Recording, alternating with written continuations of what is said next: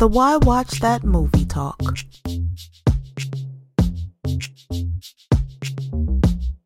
Well, we've got a movie talk for you. 2 movies coming out on the 16th of November. And guess what? We're splitting it right down the middle. The critic got to see one and I got to see one. Hey. And we're going to tell you a little bit about it. First, we're going to start with At Eternity's Gate.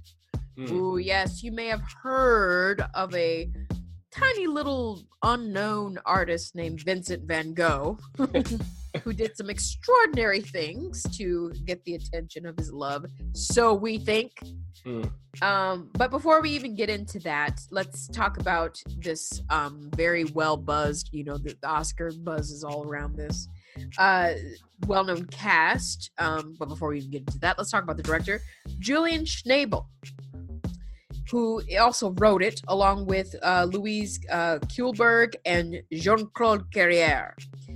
It has a very familiar cast. Willem Dafoe plays Vincent van Gogh. Rhymes. Rupert Friend plays his brother or some sort of relative. Yep, his brother. His brother. Oscar Isaac is there. Mads Mikkelsen, which I don't ever want to be in a room with, because I just think he's going to start eating and nibbling at my ear. Maybe he ate Vincent's ear. I'm only saying that because he starred in Hannibal. And other people who will show up here and there. You got a chance to see this, critic, at the New York Film Festival, I believe.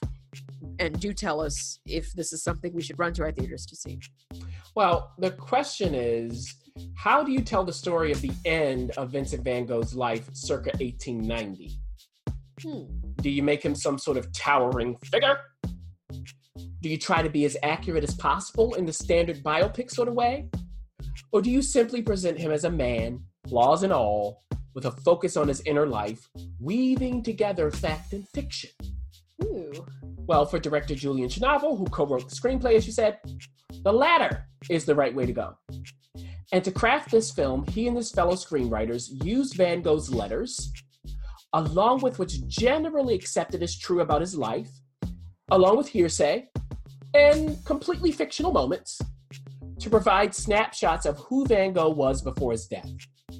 So to start the film, we hear Van Gogh, played by predictably spot-on Willem Dafoe, talking without any images on screen.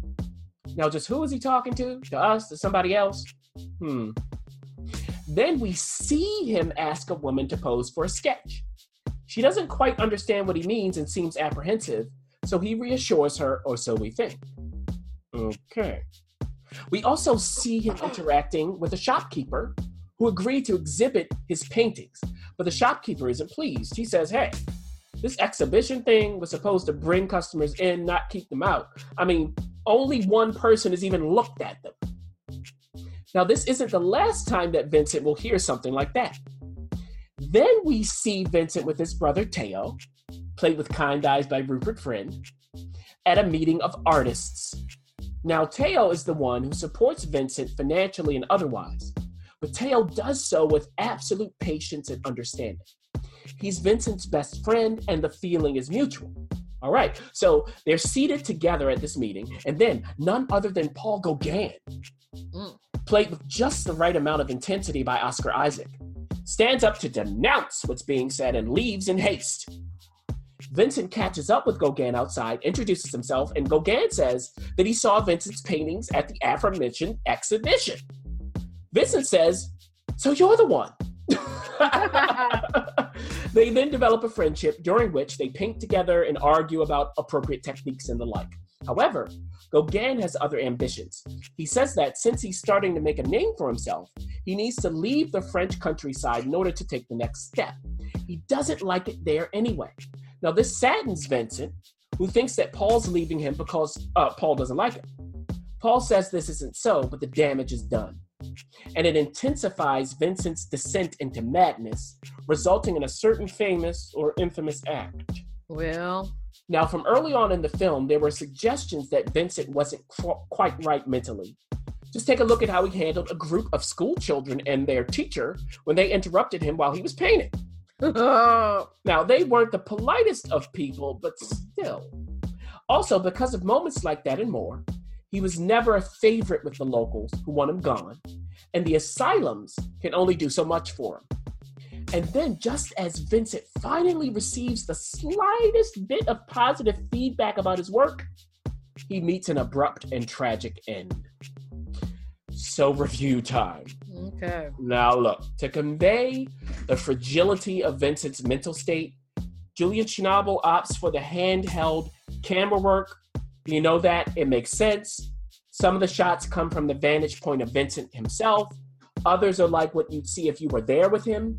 And so others are like what they're like what would be captured if you hung the camera from your neck and kept it rolling. There are a few wide shots too that capture how Vincent sees nature, which is the foundation of all beauty for him. So the camera work is central to conveying Vincent's deteriorating mental state, which is a nice compliment to the acting, because this isn't acting with a capital A. Instead, the actors, guided by the director and screenplay, simply convey who these people truly are. And as a compliment, the characters say what's on their minds, not what would serve some sort of plot point. So the cast, Willem Dafoe and Oscar Isaac in particular, do a great job of avoiding the temptation to play great figures from history. Instead, they play the actual men. And this is what smart acting is all about, even though many actors seemingly don't know this. Play the immediate conflict in the scene and you'll never go wrong. And that's what they do. Despite that, though, Willem Dafoe is much older than a 37-year-old Vincent Van Gogh. That's what So when Oscar Isaac as Gauguin argues with Dafoe as Van Gogh, it has the feel of a younger man schooling an older one. Now, that was an interesting twist, but it's not an accurate one. Gauguin was older than Van Gogh, not younger. Now, outside of that, though, as is customary for a film from Schnabel, the pacing is slow. Yeah. There are plenty of shots of Vincent walking through nature, painting, and the like. So for many viewers, this will be like watching paint dry, especially in the middle, which could have lost some of its contemplative scenes without skipping a beat. However, if you want to see a presentation of the trials and tribs of Van Gogh at the end of his life that features naturalistic acting in contrast to much busier camera work, this is for you, as long as you have the patience for it and don't mind reading intermittent subtitles. Hey. Oh, now, it's time for us to go to, man, who knows what kind of movie this is going to be. We're going to find out from the ref. It is Widows, and you have seen it all over the TV with commercials. You know it's directed by Steve McQueen. He co-wrote it with Gillian Flynn, so you know what you're going to get. And it's based on the ITV TV series from across the pond from the 80s by Linda LaPlante. It stars Viola Davis, Get ready. Michelle Rodriguez, Elizabeth Debicki, Cynthia Erivo, Colin Farrell, Brian Tyree Henry, Daniel Kaluuya, Jackie Weaver, Carrie Coon, Robert Duvall, and Liam Neeson. John Bernthal. Oh my gosh. I can't even, I think I'm in it and I forgot. You are. I saw you. So tell us, Ref. You get killed in the first 5 minutes. So the question is, look, when are we going to eat our popcorn watching this? At home or in a theater? Well, that's interesting. Now, let's start with the actual plot. You've got Viola Davis's character, whose name is Veronica. She's married to Liam Neeson's character, Harry. The two of them seem like a lovely couple. They're waking up in bed together. They're fondling and just loving on each other. But intermittently, in the beginning of this movie, we see that Harry's a criminal. He robs people for a living.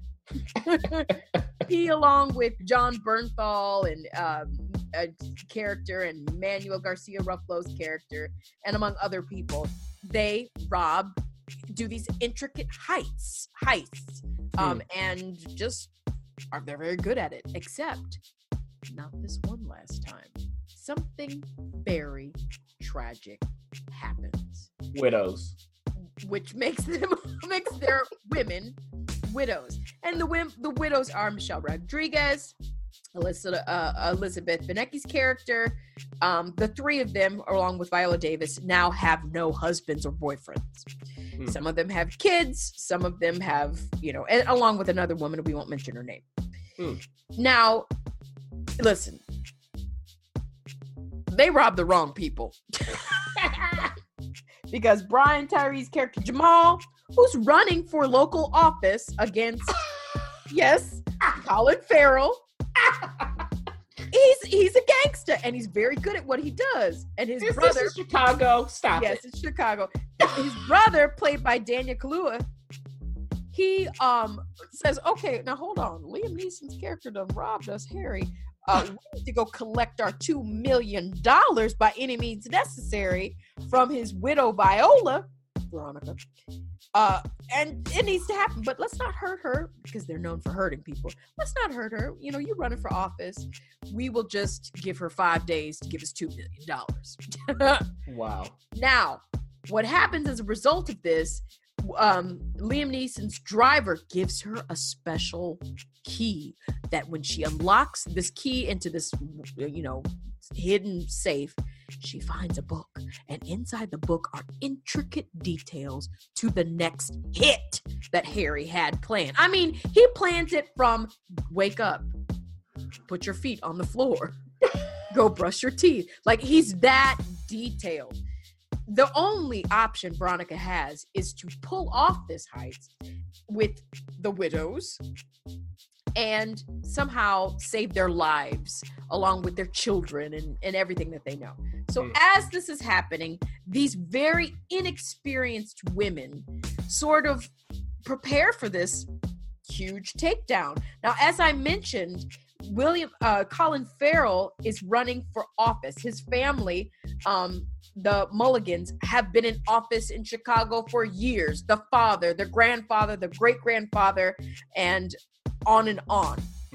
Robert Duvall plays Colin Farrell's father, and he is trying to pass the torch to his son. Reluctantly, he takes it. Now, as Jamal and Colin are going head-to-head, Jamal is checking in ever so often on Viola Davis's character, say, okay, where are we with this $2 million? I'm just warning you. You's about to die if I don't get my money. Now, you wouldn't imagine what happens. The heist, that the actual hit job of money that Harry's character planned before he died. They are going to hit someone very familiar that I already talked about. I'm not going to tell you who. Very hard, getting all their money. And in the story, it unravels the corruption of politics, along with, how do women who typically leaned on their husbands, how do they survive in this criminal world?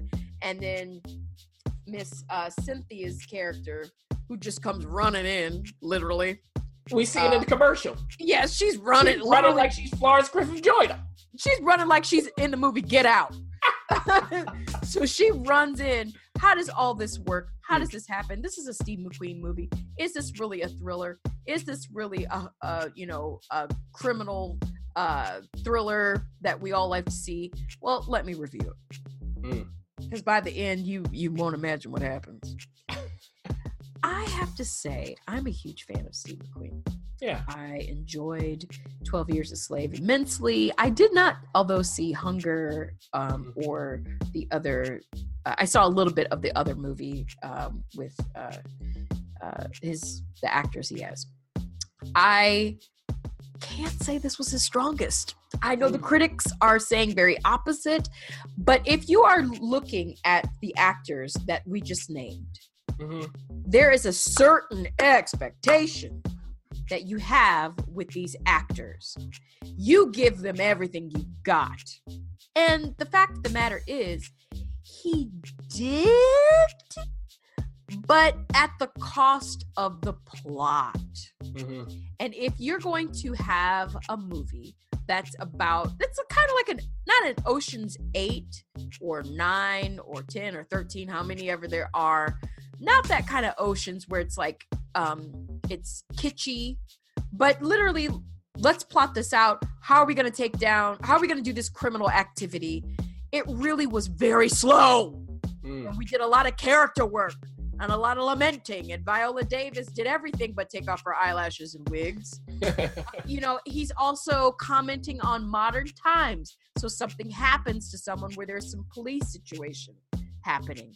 It's convoluted. A lot of things are happening.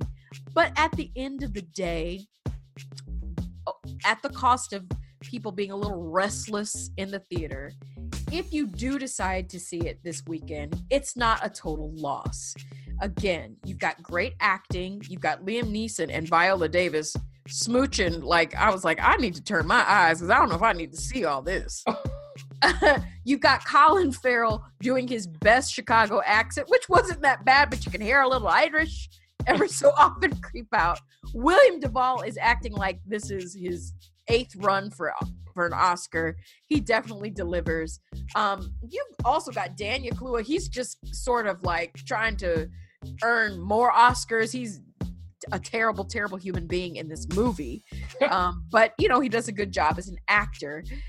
At the end of the day, do you have to see this in the theater? I hate to say this. Uh-oh. But at its pace and some holes in the writing, I don't think you have to see it in the theater. It will work just as good at home. In fact, I think even better. So, if you decide to go see Widows in the theater, just remember, instead of maybe get 2 things of popcorn so you can keep busy, because the movie will not keep you as busy as the popcorn does. And you know what? I said Chicago as a joke, and then that ends up right. So stop it. Yeah. Now, both At Eternity's Gate and Widows will be maybe in a theater near you for At Eternity's Gate, but certainly in a theater near you for Widows on November 16th.